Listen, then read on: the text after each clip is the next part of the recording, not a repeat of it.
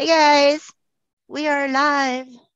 I mean, kind of. I mean, we're live, like, electronically. I don't know if we're live, like alive. Hester, are you back? I never went nowhere. Oh, okay. Since she heard all the stuff that we were talking about her. So, do you want to open it up and do your thing? Yeah, I'm trying to get on the live chat thing real quick. Okay. It helps if I hit the right thing.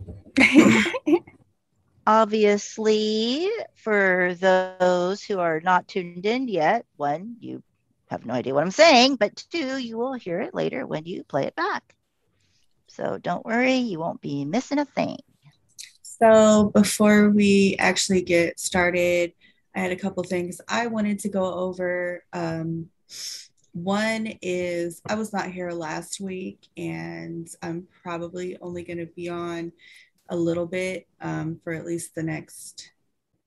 probably at least the next couple episodes.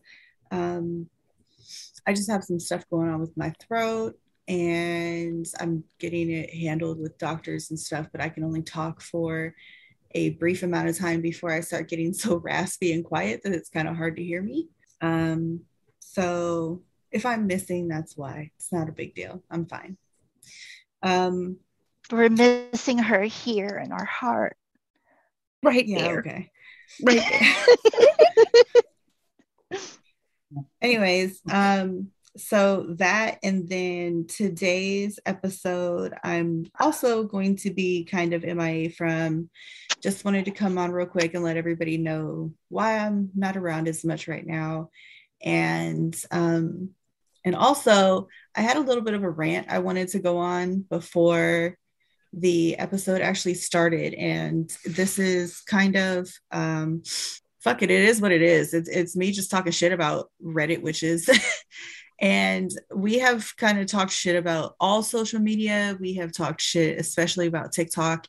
Um, I haven't had very much interaction with other people who claim to be practitioners on TikTok, but let me say this real quick. If anybody is interested about going on Reddit to join witchcraft communities, my advice is fucking don't, and you would be better off setting your phone on fire. Um, because I was there for about a week. And not gonna lie, like the first few days, I was like, oh, okay, they handle themselves pretty well. It's not as immature as TikTok. And then it got to the point where people started discussing what valid research was.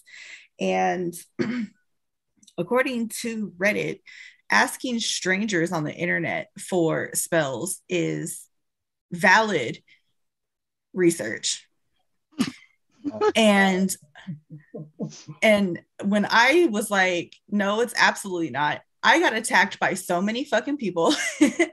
um, so if you're hearing this, because some of them decided to check out the podcast and decided to say things along the lines of, well, you're not bringing anything new to the table. First of all, you didn't listen to anything because we absolutely fucking are. Secondly, you're full of shit. Go fuck yourself.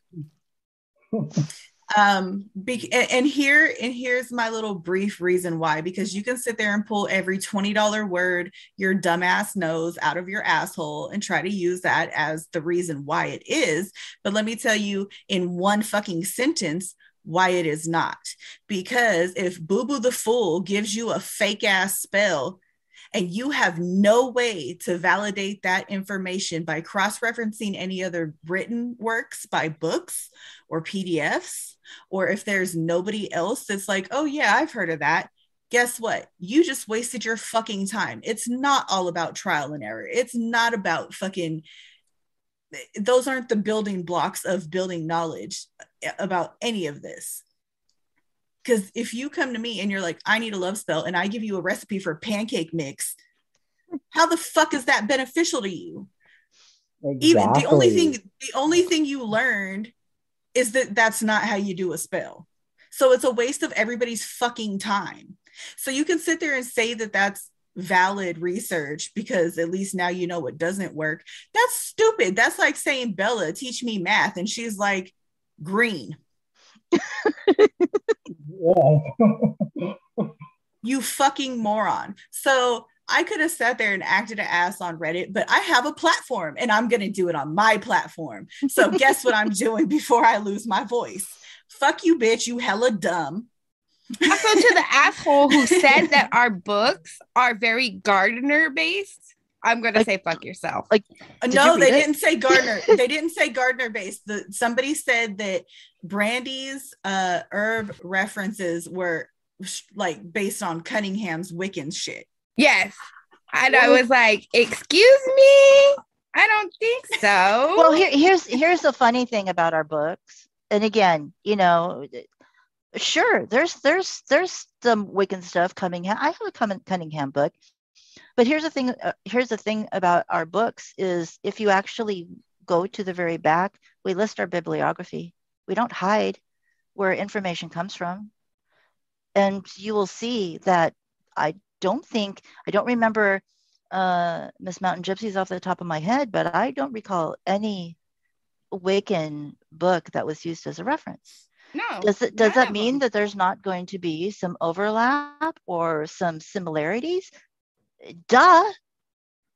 I mean, that's the beauty of witchcraft around the world, is that we have such differences and yet we recognize some very distinct similarities, which is what binds us together. But also, thanks for checking out our books and doing real research, you fucking bitch. Well, kind of. I mean, it doesn't help if you don't read it, you know. Looking at the title of the book isn't quite the same as research, but right? I'm like, they had to have at least read some of it to come to that. Probably the table of contents. Right? Probably. I'm like, wow, you really got that from reading the table of contents and the chapters and stuff? Wow.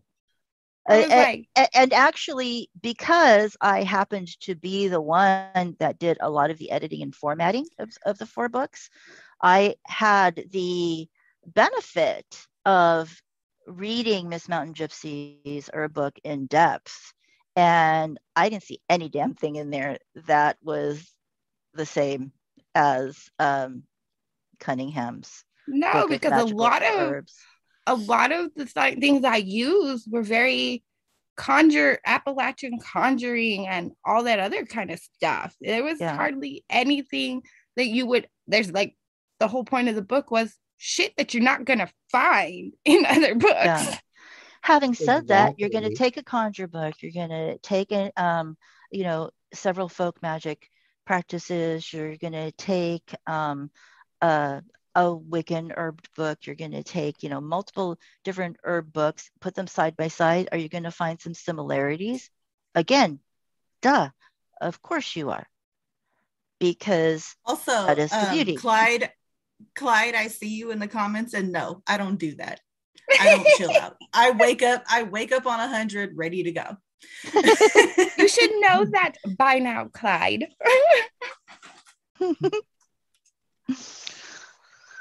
Okay, so do we want to get started, or is there? So I don't know if I'm just gonna fully bounce out of this or if I'm gonna hang around quietly. but yeah. So that was also, my Reddit rant. Don't go on Reddit if you're looking to join any. Right. This is my, I guess, wrap up. I have been on every social media, well, every major social media outside of Facebook, and I've seen the witch communities in all of them. And unfortunately, out of all of them, Instagram is bottom of the bucket, but it's okay. TikTok and Reddit can be thrown out with the baby because that bathwater is dirty and it has floaters in it.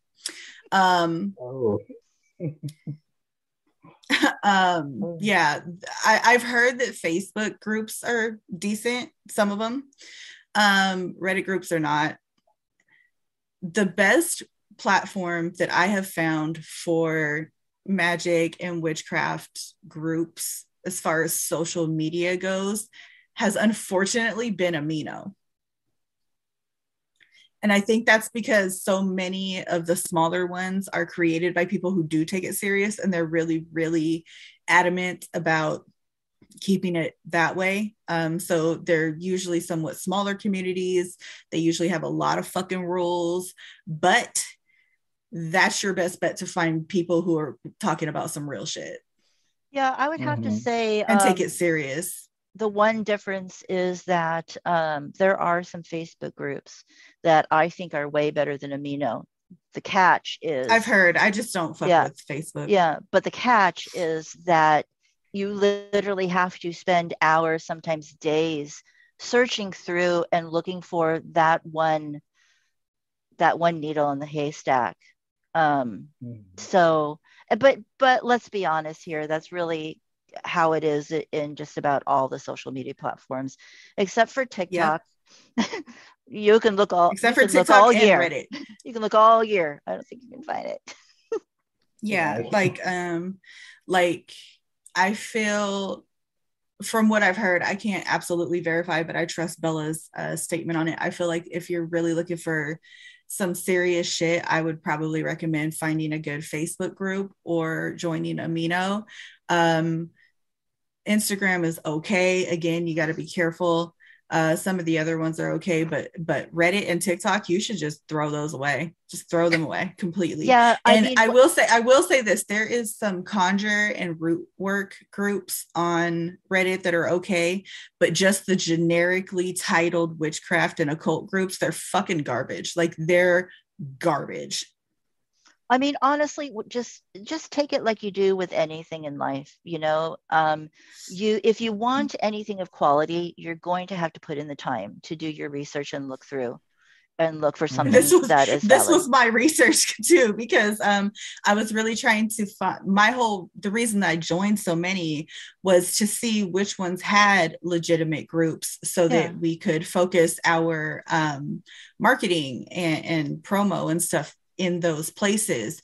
But you know, it's kind of like how we were saying months ago when we were talking about TikTok. It's very hard to market legitimate things to fake ass people because they're not concerned about it being legit. So just wanted to get that out of the way. I don't want to beat a dead horse because I made my point. My point is, you bitches on Reddit suck. Lucky Hestia took that gracefully and was so politically polite in her words. Another thing too, just to remember for anybody who practices and is on any social medias and you come across people who really like challenge what you know to be true, everybody's going to disagree at some point, but another thing too is, and this is across all the groups I've seen, the biggest threat that those people can pose is to kick you out. And it's social media, so the fuck what? Yeah, like seriously, who cares? Like, oh, you kicked me out of your social media group. Oh, that doesn't change how my bills get paid. That doesn't change my group of friends in real life. Like, it doesn't change anything. So what? Doesn't change how you practice. Doesn't change anything. No, yeah, it doesn't change anything. Hi, Kat. Exactly. All right. anyways, so to before we actually get started, I wanted to also mention to check out our website, www.bitchywitchies.com. We got some cool stuff there and hopefully some more cool stuff coming soon. We have like a hoodie and a coffee cup that changes colors when you put hot shit in it. It's magic. Yeah, like you can drink out of our faces. Don't you want to drink out of the heads of 3 witches? We need to make one with Jason on it. Yeah. Yes. Don't forget to check out our books. If you would like to support us, you can do that through Patreon, Anchor, buy us a coffee. We have all of those things. We always include all of those links. You can find us on all of our social medias, which is right now we are on most, if not all of them, but the only ones that we're really active on right now is Instagram, due to that's just where we have the most people right now. Did I forget any of them? I don't think so. Just wanted to get the promo stuff out there so it's not at the end, so y'all actually have to hear it. Ha, you listened. Oh, and we've hit 166 subscribers. Excuse me? 666 subscribers. Sorry. Oh, yes. Yes. Oh, yeah. So we have to have a little mini celebration for that. We hit 666 subscribers, and there are rumors going around that we are Satanists. So that means that we have hit the biggest milestone we could hit. We hit our holy Lord and Savior's favorite fucking number. And it's time to celebrate because we're going to go and make sacrifices to Satan tonight because he got us our 666 subscribers. That's amazing. All hail Satan. Our work here is done. Boom. We did it. Also, I don't believe in Satan. Right. Oh. Exactly. All right, what are we talking about today? Well, I just said we have 667. Well, shit on our hopes and dreams, huh? Well, that was this morning. We were at 666 this morning, so poo. Well, nobody leave us to bring us back to 666. It's okay. Leave. This, right? Like whoever made it 7, hi and thank you. Right. Seriously. The people who think we're Satanists aren't going to be happy now. But anyways, our topic today is our second installment of famous people in witchcraft history. And not just witchcraft, I mean really occults, just occult in general. Famous people in occult history. There you go. Wow, we need to, where's the like the reverb and everything with that? Okay. Who wants to go first? Jason? Sure. Yes, because he's coming from location in New Orleans. Right. Tell us all about where you're coming from. So where you're talking from. I am live from my uncle's house in New Orleans. That's awesome. Needed vacation. You're cutting out really bad. I'll go ahead. I guess I'll go ahead and start then. Okay. So I have 3 people I want to talk about.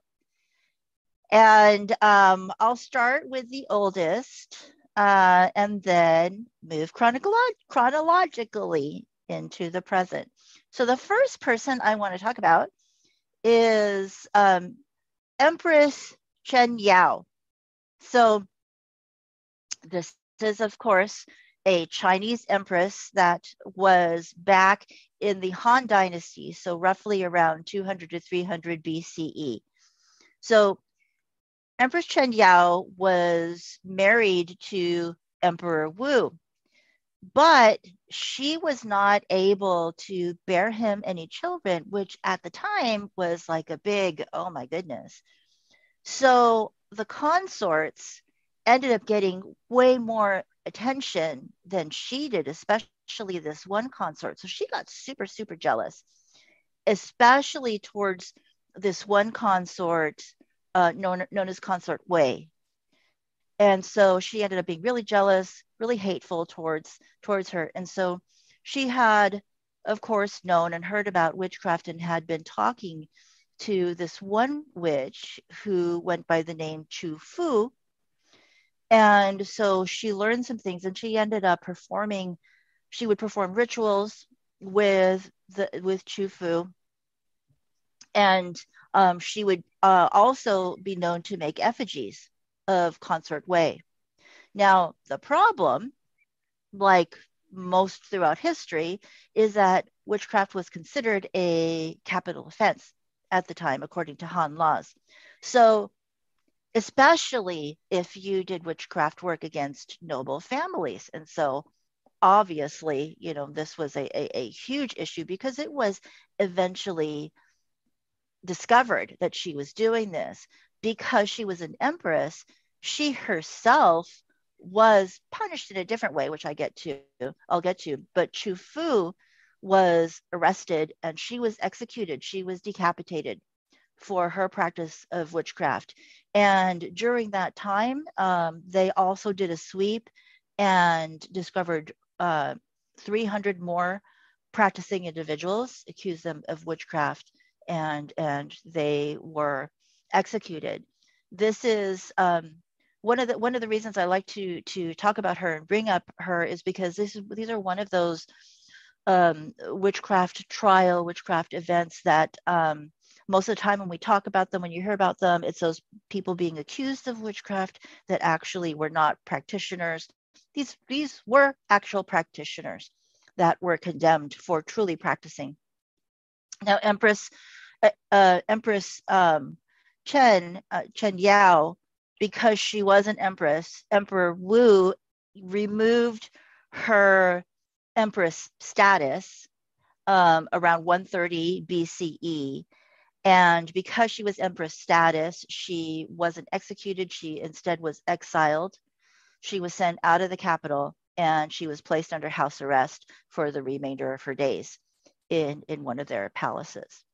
So I found that interesting. The sucky thing is that Consort Wei ended up becoming the new empress. So clearly her magic didn't work. So that sucked. But she was a strong practitioner as well as, she was an avid practitioner as well as, of course, the woman that she learned from. So that's one person. Oh, and I'm going to try something and see if I can show you guys. Tell me if you guys see this. This is obviously this is not a real life picture of her because this is like a few thousand years ago, but this is a depiction of Empress Chen of Wu. And if you remember our conversations, our previous episodes, interestingly enough, Wu is also a name of one of the type of magical practices in China, which is actually still practiced today. So there you That's go. Right. So that is one. Anything you guys want to say about her before I go on? Man, poor her, man. Like totally. Everything totally backfired on her. Yeah, seriously. But she's one of the more well documented instances of that from antiquity. So so to me that's very important. To me she's an example of how these accusations are not new. This has literally been happening for millennia. Oh yeah. It just proves that. And especially like in this case, they were actual practitioners. They weren't accused because they were making herbal remedies and stuff. Mm-hmm. Yeah. I mean, she was making freaking, she was making poppets and shit. Stabbing them all, walking down the hallway, just stabbing him in the head. Bitch. Oh, for real. Poor thing. And I think the most, probably the most ego shot was being stripped of being empress and being all, you have to go stay by yourself. Bye-bye. Yeah. And there was no TV. It's not like she could, sit at home and just watch TV. No. She just had to sit there. Because from what I understand, they put her in a tiny ass place Like, yeah, I mean, because of her status, they, they still obviously fed her, like she wasn't tortured or anything, she was taken care of, but she nonetheless was exiled and house arrest. Yeah. And I think that's the most shot to the ego is like, you are no longer an empress and now you have to be exiled. No one wants you anymore. And you're clearly not great of a witch either, because your mortal enemy became the new empress. And probably gave 100 children to, the emperor. Yeah, actually, I think it was a total of 2 or 3 children total. Yeah, so see, totally Jason, didn't work. Is your connection better now? Yeah. Okay, all right. Yep. So take it away, Jason. Okay, so Marie Laveau, she was born considered a free woman of color in the city of New Orleans, but they say that she actually had more Caucasian features than she did African American features. Am I still there? Everybody except for Marie Laveau is on here. Dang it. We forgot the Marie Laveau picture. No, there you go. There. Oh, okay. Well, yeah. Right on. So she is the founder of New Orleans style voodoo, which is derived from Haitian voodoo and also the French occultism, and of course the Catholic and Christian influences. She had very renowned abilities. Some people say that due to, or some skeptics will say that how she actually had insight about people was because she worked as a hairdresser in New Orleans, and she would get all the gossip from all the wealthy women. And they say that she also would pay off servants to get inside information, but I don't think that's true. I think she had actual abilities. The way she was portrayed in American Horror Story, though, was actually kind of disgusting. Like, they made her all vindictive and evil and racist. She was not like that at all. She was one of the sweetest people that you would ever meet. She was amazing. And one of the most famous stories about her power is she actually saved 2 innocent men from being hanged. They were and one of them was the son of a wealthy businessman. He was accused of rape, and there was no way that he could have been there, but the evidence against him was overwhelming. So his father went to Marie Laveau and offered her a hefty sum of money to help.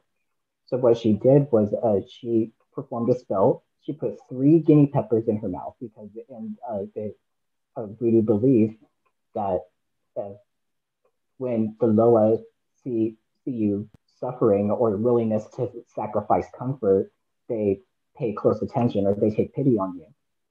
So on the day of the hanging, she put the 3 guinea peppers underneath the judge's seat, and they were all gathered outside. It was a nice sunny day, and she was standing in the back. And as soon as they put the noose around these 2 men's necks, she just pops open an umbrella and it starts pouring rain, and they have to postpone the execution.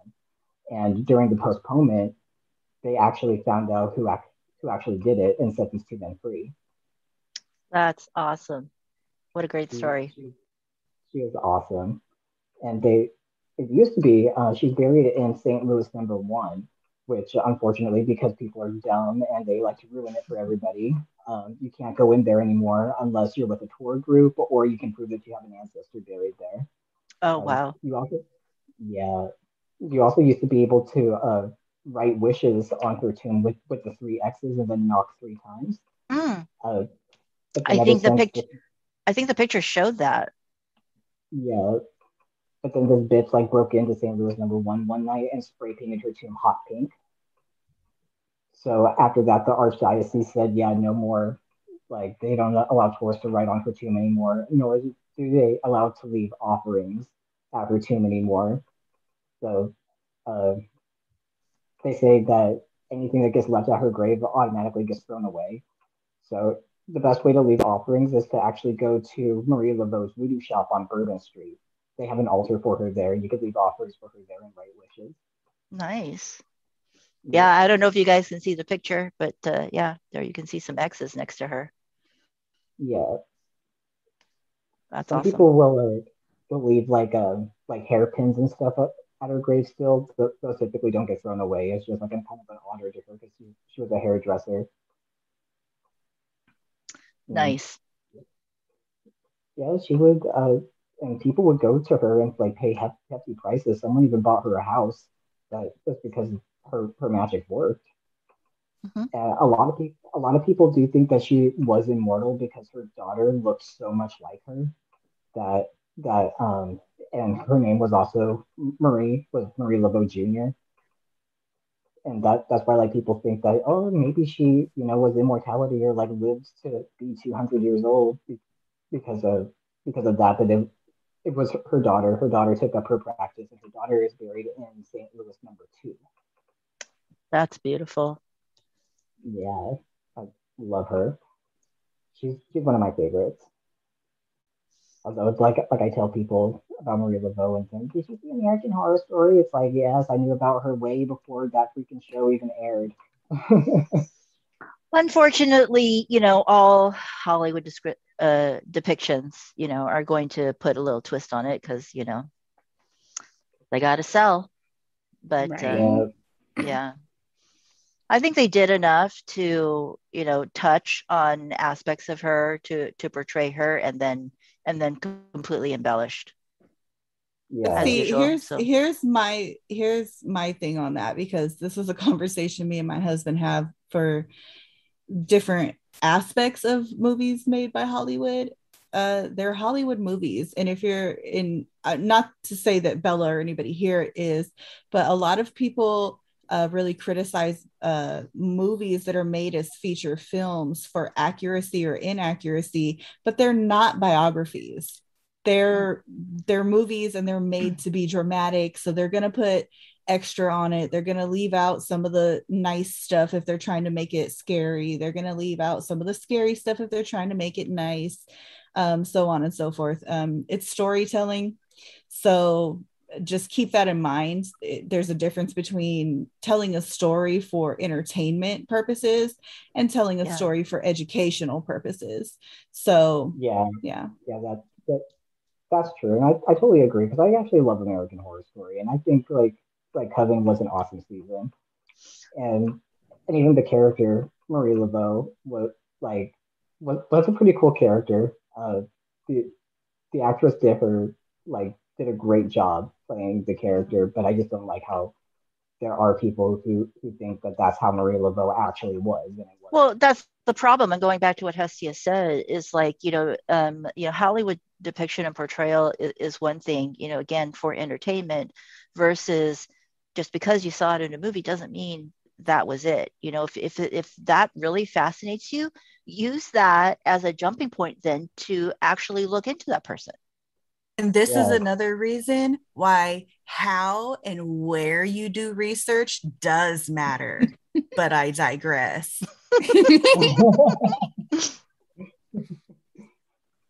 Who next, Jason?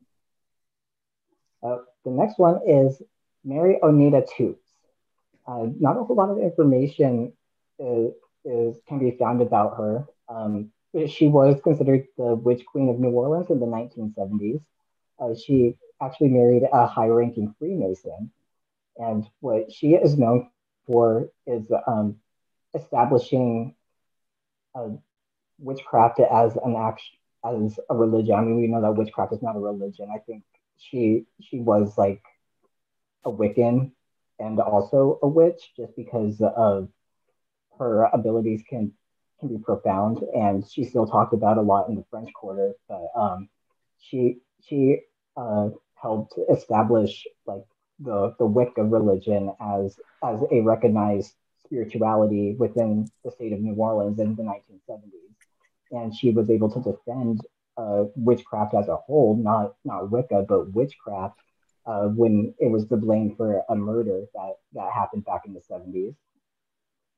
That's awesome. She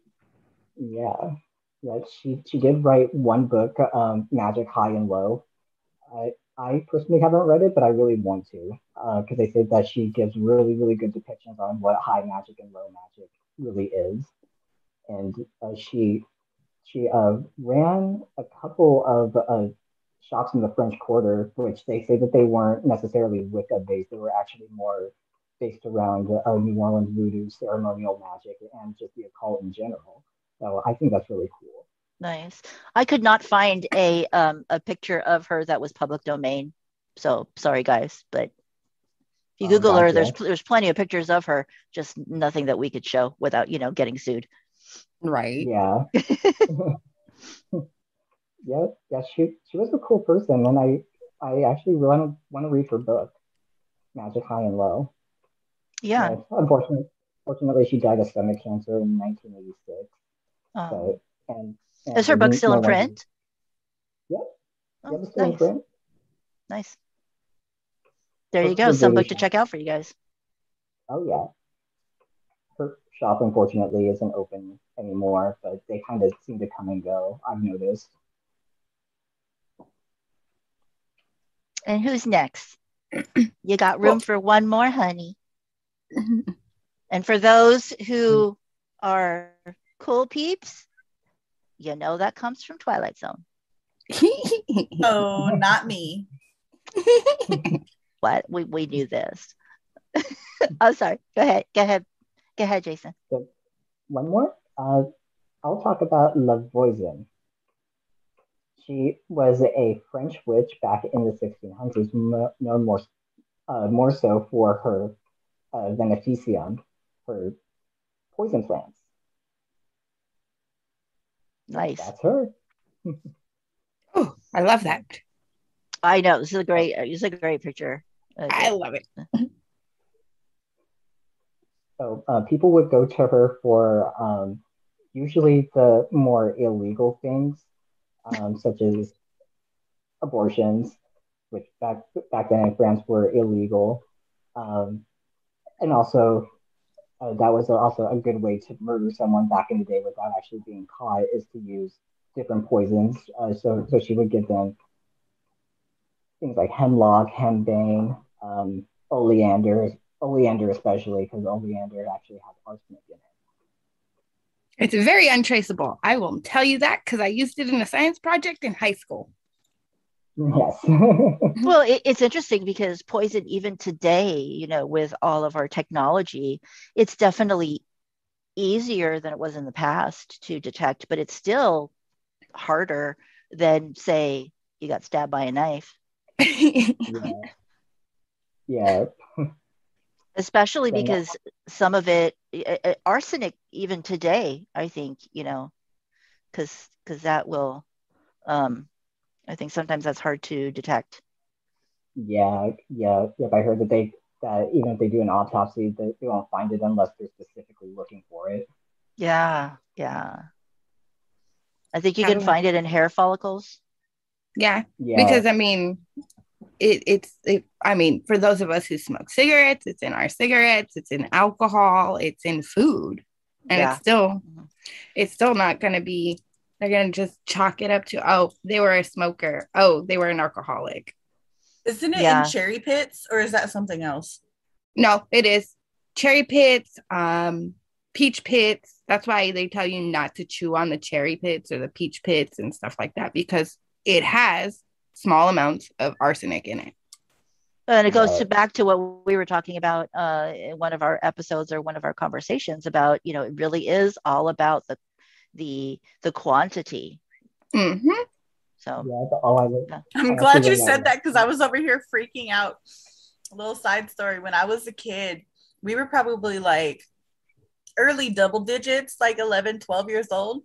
There was this little annoying boy that lived across the street from us, and I dared him to eat the pits of the cherries that we were eating at the time. I'm glad he didn't die. Jesus. He ate like 5 of them shits. So derelict child. Oh my God. Still alive and well. He's still alive and well. Thank goodness. That's actually something I learned yesterday at the Myrtle Plantation too, was when the house slave Chloe, she was caught eavesdropping on a conversation, so she was demoted from the children's nanny to the kitchen, which the kitchen was like one of the most dangerous jobs because like everything was like made of cypress and things would catch on fire easy. So she had this plan. She went and picked some oleander because it grows wild in Louisiana, and she just wanted to make the children sick because she was like, okay, I can make them sick. They'll come crying for me as their nanny. I'll nurse them back to health, and I'll be able to work back in the house. But she put in way too much oleander into the cake. Like she put in like a handful of like 18 leaves, and it ended up killing the children as well as the lady of the house. I remember that. Yeah. I mean, I wasn't there. I mean, I remember the story. Right. I don't know why I felt like I love that she felt the need to fucking clarify that she wasn't actually there. Yeah, whatever, people. She's like, for all you whippersnappers who think I was there, I wasn't. Not that old. Okay. Sorry, keep going. Oh, it's okay. But anyway, so back to Lavoisier. They say they have all these like fantastical stories about her, but that like she was a Satanist and she would get people to join her coven or women to join her coven. That really is just the go-to, ain't it? Mm-hmm. Right. You'll be hearing that a lot. This episode. Everybody's a Satanist. Everybody. Yep. All of them. I know. We're all Satanists. Yeah, they say that like babies that she would help abort were then sacrificed to the devil and all this crap. But ultimately, like she was arrested for being accused of scheming against the royal courts. They thought that she was in cahoots with other witches to try to poison the royal courts, and that's ultimately like what led to her execution. Wow. Yeah. A lot of people. He's got a doggy too. Yeah. Did Yoshi come along? Yeah. I brought him along. There's like 5 dogs here now. So my aunt and uncle, like they have 4, and then with Yoshi it makes 5. Love the dogs. Is that it about her? It kind of goes back to like the previous episodes. A lot of people were saying that like she wasn't a witch, she was just an herbalist, but she was an actual witch. Like she would make the poppets and the mojo bags for people as well. And a lot of people would come to her for also fortune telling, divinations. Nice. And fortune tellings and divinations, and they would pay for large sums of money. She was famous for wearing this red velvet dress, which back then, like only royalty could afford velvet, and that was, I think, another thing that kind of led to her like being accused of Satanism, because she was like wearing a fabric that was only meant for royalty, and she was considered a commoner. But also like, the association of that color as well. Yeah. Red. Mm-hmm. Red. Yeah. Cool. Yeah, I think she was a cool figure. Like, especially like I would love to like. I love her herb garden. Right. And like, even though I don't know if this would be the same time frame, but I know at some point it was actually illegal, against the law. I don't know what the punishment was, but I recently read that it was illegal to dress as if you were royalty if you were not. Mm-hmm. Yeah. But I think that was more tied to the color purple though. Oh. I vaguely recall something like that. I don't know what part of the world or what time frame, but yeah, I do recall that there have been laws about something like that. Mm-hmm. Yeah, in different parts of the world too. Like, yeah. But like in China, only the emperor can wear yellow. Mm-hmm. Yeah. Alrighty, yeah. Miss Mountain. Is that it? Shall we go on to Miss Mountain Gypsy? So my first person actually ties into Jason's second person, Miss Mary, and it is Miss Laurie Cabot. And if none of you know who Laurie Cabot is, you've been under a rock. So everybody knows her. Yeah, everybody knows her as the famous witch of Salem. And she is a very old school Wiccan, but she also has her own church and established the first church of Hermetic magic in Salem. But I'm talking about her because she was a big pivotal person, along with Miss Mary, in the civil rights movements for people who do practice witchcraft and status for religion protection. She went to the courts for it. She made sure that people were not mistreated at work, in public and stuff for their beliefs. No matter what kind of witchcraft or tradition that they practiced, she fought very hard for these laws for us to be able to freely practice. And, she got these taken care of in the 70s and 80s for us. So she's a really big figure for us here in the United States because she fought real hard, and she does have a shop, but her daughter has it now. She's still around. She's still kicking because you can get readings and stuff from her for god awful price, but still, I've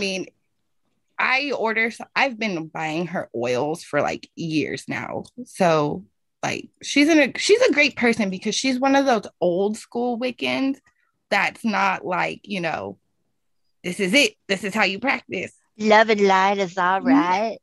Exactly. Yeah. She's not that way. Like if I think the thing I can point out is, yes, I'm going to go to my favorite band. If you've ever seen the Voodoo video from Godsmack, she's the high priestess in that video. And I forgot about that. Yes. We won't go there because, that's my band. But like, her and the singer, Sully Erna, which I'll talk about him in another episode, are very close and stuff and everything. But the reason I did want to bring her up was because she fought so hard for us to have these laws to protect us for work purposes, for public purposes, everything. Because without her fight, a lot of us would get fired just for being witches or even being suspected of witches or paganism of any kind. Yeah. So Leonida too did the same thing down here. Yeah, because they worked together actually making those laws, especially after the stuff that happened in New Orleans, that murder and stuff. And I guess up in Salem and in Massachusetts, they were having the same issue, like a whole satanic panic thing. And they were proving that it wasn't people of that path or that faith or whatever you want to call it. So Mary and Laurie they fought real hard to take on the Supreme Court to get these laws in place for us. Yeah, I think. Go ahead. I was going to say, because Laurie's shop, Hex Old World Witchery, is also down here in New Orleans. Yeah, she recently opened it not too long ago in New Orleans, but she has the enchantment in Salem. That's not the original name, but when her daughter took over, they renamed it. So, but her and Mary fought really hard for our protection. Like everybody else's religion and beliefs, she fought to put us on the books too. I think that's awesome. I think that's what makes, the Satanic Panic so potent and confusing, because when you like most of what has happened throughout history, when you look at the people that either one contributed to the panic or were accused, the vast majority, if not all of the accused, weren't actually practitioners, but the vast majority of the people who contributed were also not practitioners. They're people that were wackos. They were crazy. They took Hollywoodized versions of what they thought Satanism was and tried to recreate it, and was out there. I mean, look at Son of Sam. Oh, yeah. Everything that happened with the Son of Sam, I mean, that they were touting Satanism. They actually were touting Satanism, but that wasn't actual satanic practice. That was not reflective of Satanism. And so, I think that only helps to muddy the waters and make it even more confusing and more dangerous, for things like that. I know I'm going on a tangent. I just wanted to throw that in there really quick. Exactly. But yeah, like, yeah, because I mean, I know Lori has a few books and stuff, but she's infamous as the famous witch of Salem. Yeah. Because she built the first temple for witches, and she fought so hard for our equal rights as religious people, even though witchcraft isn't religion, but she's made it to where we can safely practice and be open. So, she actually is one of the famous witches that I got into early on, because she didn't really write a lot of books, actually. I think she only has like a couple, and that's it. And they were from like the 60s and 70s. And let's be clear. When we say free to practice, we're obviously not talking about in the world, because as we've discussed before, there's still many countries where that is an issue, that is illegal. But there are also there's also a number of countries, not just the States, but there's a number of countries where people like her, Doreen Valiente, a number of people, that did pave the way for people like us to be able to be more open with our practices. So obviously still a ways to go in the world in general, but it is thanks to them. There are, countries out there that will not burn you from head to toe, or put you in prison, or fire you from your job or whatnot, or shun your children from their school. Right. And like I said, she's old school Wiccan, so she ain't all peace, love, and happiness there. Right, exactly. And like, I love her. She's just a sassy old woman.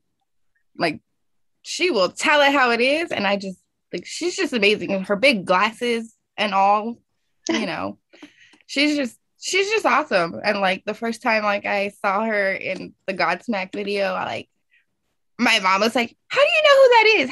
Who is that? And I was like, that's Laurie Cabot. She's like, who the hell is Laurie Cabot? I was like, oh my God, mother, she's older than you are. You should know this. So, but yeah. I've been saying her name wrong this whole time. I've been pronouncing it Laurie Calvert. Yeah, it's Laurie Cabot. Laurie Cabot. So, Laurie Cabot. I have to remember that. But yeah, so I have to give her praise, because she's paved the way for us to be, equal people. Who else she got? I got Jimmy Page. Jimmy Page. And also, if none of you know who Jimmy Page is either, go you slap young yourself. you young whippersnappers. Go slap yourselves. He is the guitarist to Led Zeppelin. Yes. Excellent guitarist. But he is also, what I don't know if he still is, but he's also very into occultism. He got into Aleister Crowley at a very young age. Mm-hmm. It's said that he used all his knowledge of Aleister Crowley practice to get Led Zeppelin where they are. And I could see that, especially if you are a person like me who pays attention to lyrics. Yes. You can definitely see a lot of references to Crowley in their music. Exactly. In their music, they reference a lot of Crowley. And fun fact, when he became famous and he made enough money, he bought Aleister Crowley's childhood house. So jealous, I swear. Right? But he sold it back, I think, in the mid 90s because he actually never really stayed there. Because I was watching the interview for it. He just bought it because he could. Because it was like, look what I got. Yeah, dude. Like, he said he'd only stayed there a handful of times since he had bought it because things would happen there. I was like, I'm fucking sure they would. For those of you who are a bit younger and don't know too much about Led Zeppelin, the stuff that they went through, the stuff that they were accused of, Led Zeppelin was the poster child for the satanic panic that occurred in the 70s. Yep.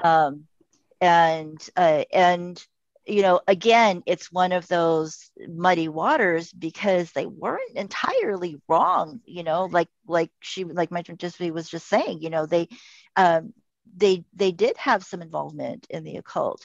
But again, you know, like we were saying earlier, you don't automatically go to Satanism unless you're a crazy evangelical. Exactly. I mean, but Robert Plant won't actually say himself either that he was into it, but Jimmy Page is like always been very open, very open about it. Yeah. But they were the album that, or especially the Stairway to Heaven album. You know, if you ever heard people talking about how they used to say if you play the record backwards, you can hear satanic chants and stuff. You know, that was they them. said that about so many people. No, I know. That's the original one. But Led Zeppelin was not only the original one, they were implicated in a murder hearing. I don't remember which one. Yes, they had to go to court for it themselves. Yes. The band themselves were called to court for this case. And see, I am part of the group that Bella addressed. I am the whippersnapper who is not familiar with Led Zeppelin. But I will say that when I was a kid, which was a couple decades later, by then, it was pretty much being said that anybody who had any kind of darker rock music, that was the you know, the saying going around. Ozzy Osbourne, if you play his records backwards, it's Satan worship. You know, if you play it backwards, it's gonna make you go kill people. Right. And that was still going on when I was a kid. So we're talking the 90s. Yeah, I was a kid in the 90s because basically as long as you know records, 80s. As long as records were around, as long as rock and roll was around. I mean, I don't know what they say now that there's no records to play. But I mean, I guess you can, you know, buy some vintage records. Now they just say that it's subliminal messaging. That's right. Yeah. Because you can't spin CDs backwards. I mean, Led Zeppelin's not unless you really want to fuck them up. Right? If you breathe on a CD wrong, it's fucked up. Exactly. That is the most fragile system of listening to music ever made. It really is. Yeah, like, I mean, you didn't even have to play Led Zeppelin's records backwards. You just listened to the lyrics and they were talking about any like Aleister Crowley shit. But that's the funny part is that because unless you were really versed in that or understood or even knew a little bit, all that stuff went over everybody's head. Yeah. They had to play it backwards. In fact, that's something that's something that happens in other kinds of music too. Like the music I listen to most of the time is rap. And now that I know more shit, I'm like, oh, okay. And so now there's certain rappers that stick out in my head, like, oh, okay, I know what kind of groups you ran with. I see you. And see, it's not, but here's the thing too, and this is something that causes a lot of panic for no reason, is some people, I'm gonna use an example because this one really cracks me up. And he's a piece of shit, by the way. I don't like him, but Lil Boosie. Oh, yeah, I know he's a horrible person. He's a trash human being. He's a douche canoe. One of his biggest songs back in the day, he said he was talking about women, and he was like, all of them try to steal my underwear. And see, if you listen to the whole verse and you know where he's from, because he's from Louisiana. So it's like, so there's little things that he would drop hints about, like the people around me fuck with this. The people that I know and see fuck with this. And, you know, if you only know a little bit, you might think that he dabbles in it when he don't. So that's another thing too. Not everybody who drops occult knowledge dabbles themselves. Sometimes they're just aware of it. Yeah. But that was really the ultimate irony, going back to Led Zeppelin, you know, when they had to go to court, because that's what the focus was on, was playing that album backwards. I'm like, no, bitch, just actually play it. There's actually shit there that you're not paying attention to. But yeah, we'll play it backwards and listen to nothing and say that that's satanic. Right? Yeah. Right. By the time I was a kid, it was all of them. It was Ozzy Osbourne. It was they even took it into the newer stuff that we were listening to, like Korn and Marilyn Manson. And I was like, dude,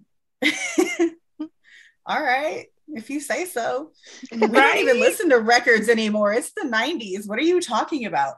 And here's the thing that always confused me the most as a child, dealing with the ass end of them claiming this about records, because one, my generation wasn't listening to records anymore, so only the old people had the records of it. So I'm like, only y'all hear this, because we can't play CDs backwards. So I'm like, we got Walkmans and Discmans and shit like that. So we're not playing anything backwards. You're the one with the record player and the record version of the CD that we have. So who's hearing this message besides you? Because we're out playing in the streets like kids. Whatever. Horrible. Yeah. It was weird. It was a weird time. If you play records backwards, what's a fucking record? I was born in 88, okay? Like, come on. Like, I don't have a fucking record. Okay, enough. I don't have a record, Grandma. She's like, we're done with this topic. Who's next? Who's next? Who's the next? Who's the next person we're talking about? Are you done, Miss Mountain Gypsy? Or is there anything else or anybody else? I'm done. Okay. Well, the next person I would like to talk about is Rosaline Norton. I don't know how many of you have heard of her. You either have super heard of her or you have no idea who she is. She's one of those. I love her first name. It's okay. Crazy. So she was actually she was in the early part of the 1900s. She was in the full-on bohemian crowd, right? So in the 20s and 30s and such. She was born in New Zealand, but at a fairly early age moved to Australia. Actually in the 20s, she moved to Australia, and that's where she basically lived the majority of her life. She was both an artist and an occultist. She lived in King's Cross in Australia, and because of her reputation, she actually became known as the Witch of King's Cross. I saw a documentary on her recently.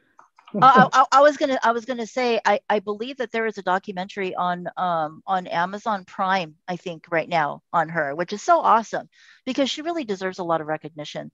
So so her art itself was often depicting the pagan deities that she worshipped or that she was really connected to, entities, humans, vampires, werewolves.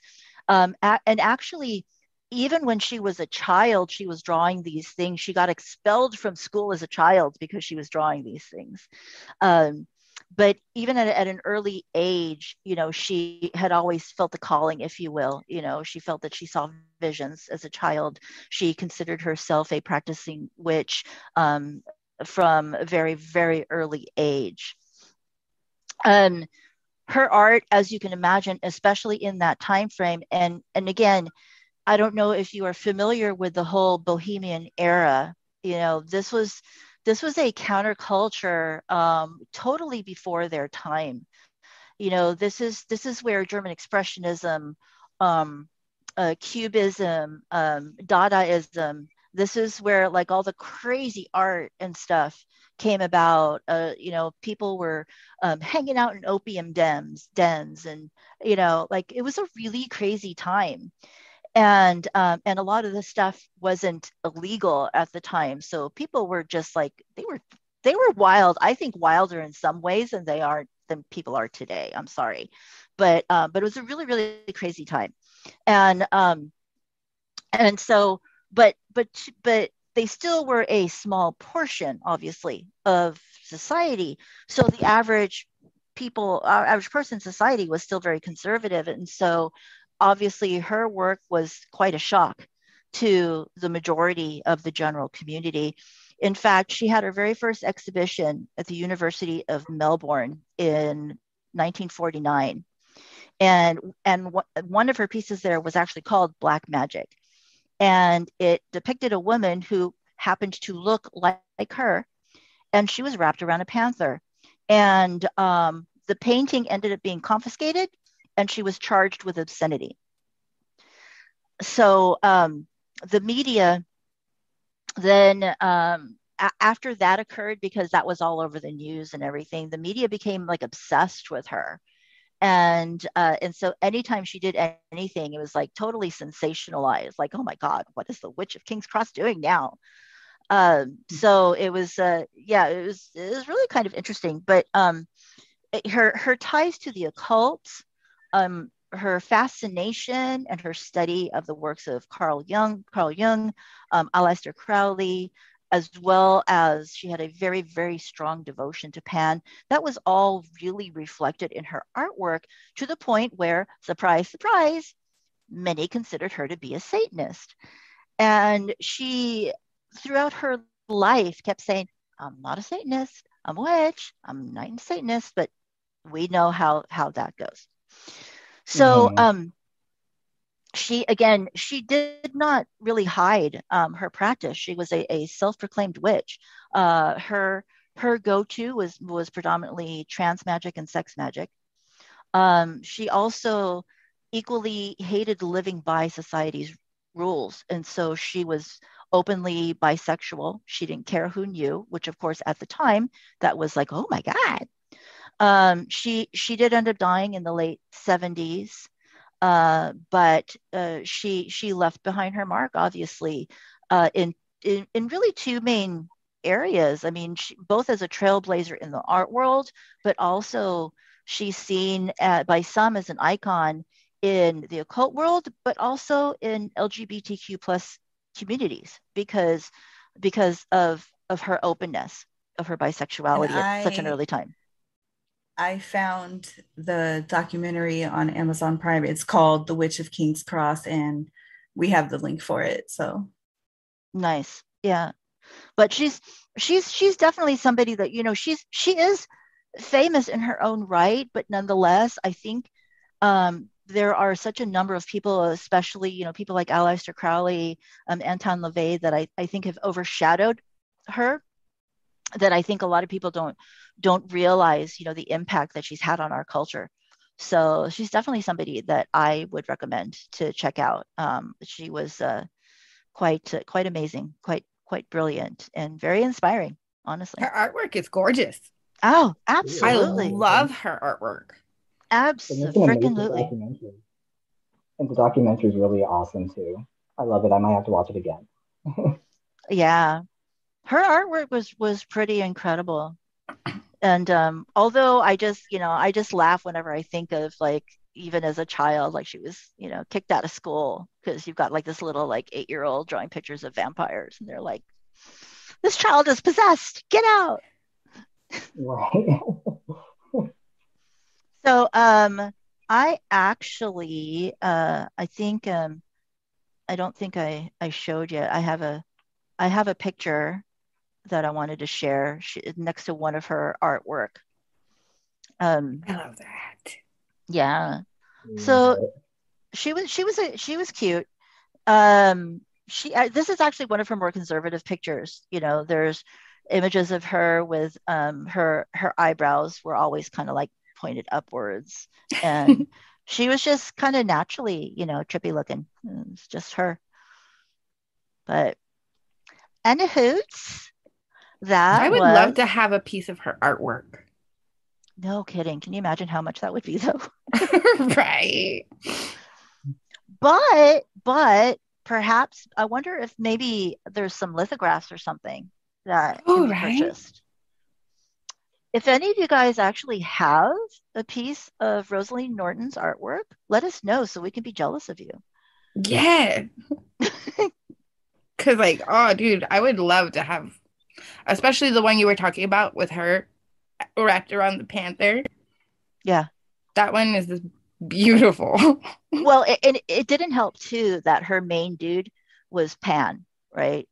Because, to the average, especially Christian, Pan is like the epitome of that's what Satan looks like. Yeah. So, that definitely also contributed to everybody calling her a Satanist. And she's like, Pan is not Satan. Pan is a Greek deity, but nobody's going to listen to that. No. Do they ever?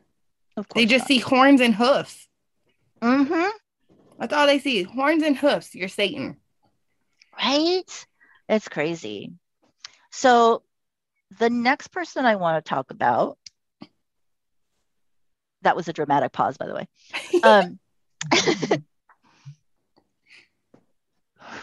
This one is very today. And this is a person, and yes, I am doing an intro and setting up anticipation, because this is a person I have so much admiration for. And I just think is an amazing, also a type of artist, but also amazing occultist, and that is Grant Morrison. Do you guys all know who Grant Morrison is? I know you do, Miss Mountain Gypsy. But do you, Jason? Do you, Hestia? She's like, no. I think Hestia's in the bathroom again or something. Oops. Do I know who? What is Grant Morrison? Have you heard of him? No. So you may not know his name, but you probably know his works. Grant Morrison is actually kind of like a Jack Parsons deal, where most people know him for his work in the comic book industry. So he was involved with All-Star Superman, The Invincibles, Batman, Arkham Asylum. So I'm not into comics. That's probably why. He does Doom Patrol. Yeah. So he's very, very, very well known. In fact, the image that I happen to have of him is, I think it's at Comic-Con. It's a Comic-Con image. So if you don't know the name, you might know the face. This is him, Grant Morrison. So let me stop sharing here for a second. So Grant Morrison is equally, though, he is a very accomplished occultist, and more specifically, a chaos magician. So he is a huge, absolutely huge proponent of sigil use, sigil work, obviously sigil use in the chaos magic sense. And when he will talk about, he's very open about this, he will talk about his use of what's known as hyper sigils in his work. And he intertwines the use of hyper sigils with his professional work in the comic book industry.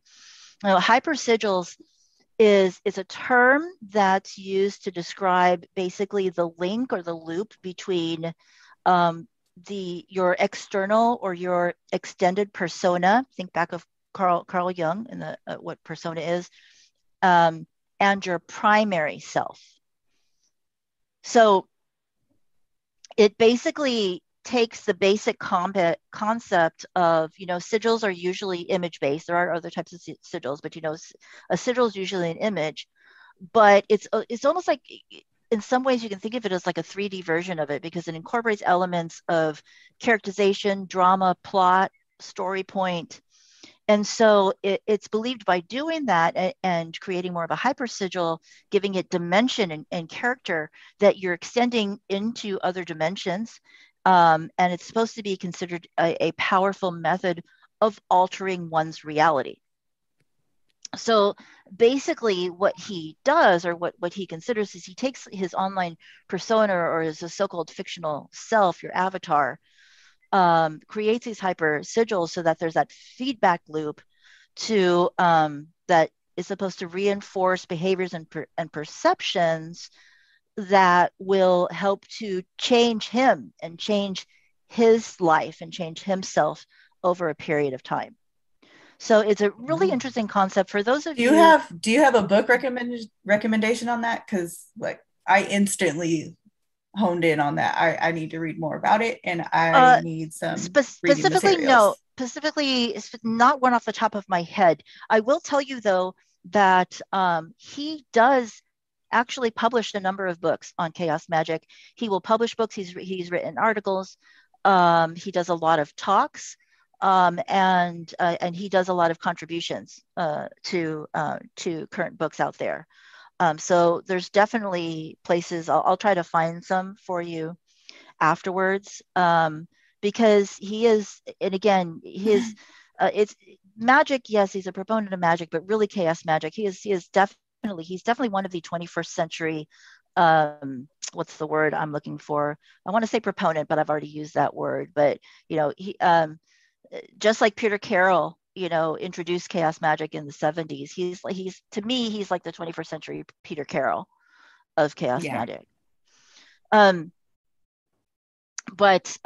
he is definitely, if you are interested in chaos magic, I highly recommend that you look to him and look at some of his sources, read up on it.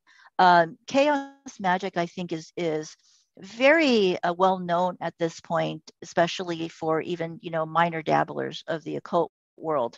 But there's so much more dimension and so much more substance to chaos magic than what most people know of. And Grant Morrison is definitely one of those people that I think can help to give that outlook. And so that's the guy that I wanted to talk about.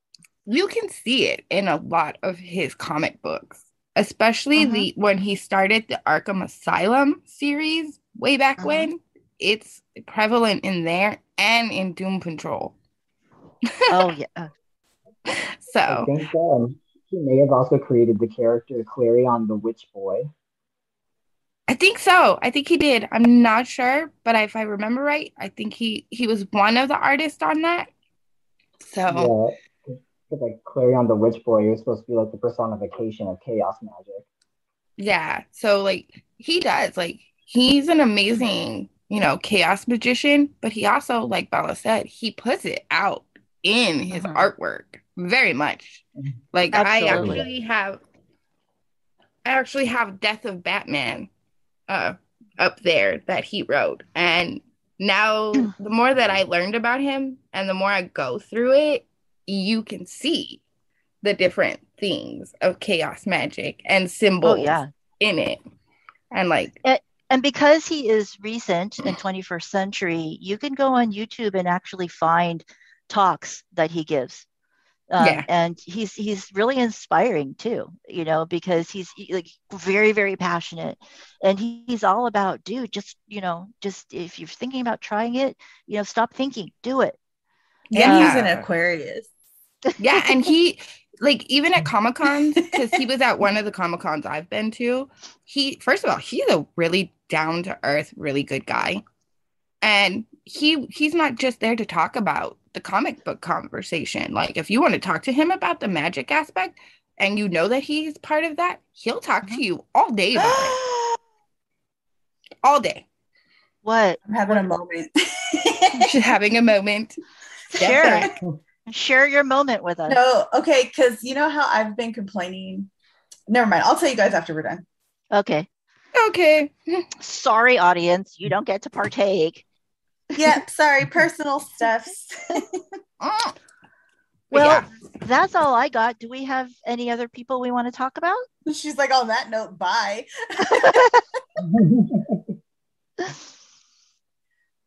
Any questions? Any questions from anybody watching that wants to? There you are, Jason. Hold on. Okay, let's see. Have we been ignoring? No, not really. Let's see. So Kat would like to hear about Gerald Gardner.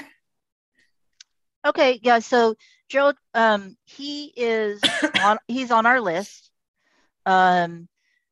Gerald Gardner, because of his obviously association as the grandfather of Wicca, or the father of Wicca, however you want to say it.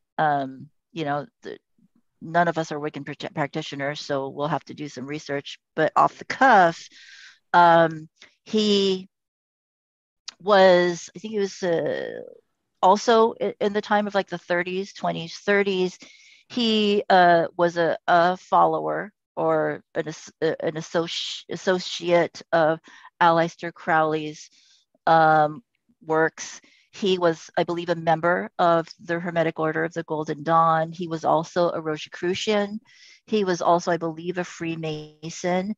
And in fact, it was because of all of his involvement in ceremonial magic, he took those ceremonial magic concepts and applied a lot of that into Wicca. And so that's why when you look at Wicca, it does have a feel. There's a lot of ceremonial magic aspects to it, and I think a lot of people don't realize that, but all of the ritual and this must go there and do this first and do this next, that's all from Gerald Gardner's original influence from his ceremonial magic. And his the whole concept of "and at Harmon do what thou wilt," that was straight out of Aleister Crowley's Book of the Law. And at Harmon, not "and at Harmon, do what thou wilt shall be the whole of the law. Love is the law, love under will." That was the original statement of the book, from the Book of the Law of Aleister Crowley. He took that statement and he tweaked it to "and at Harmon do what thou wilt." So, some people find that offensive because he took basically the same rhetoric of Aleister Crowley's verbiage and twisted it, because obviously Aleister Crowley was all about do what thou wilt.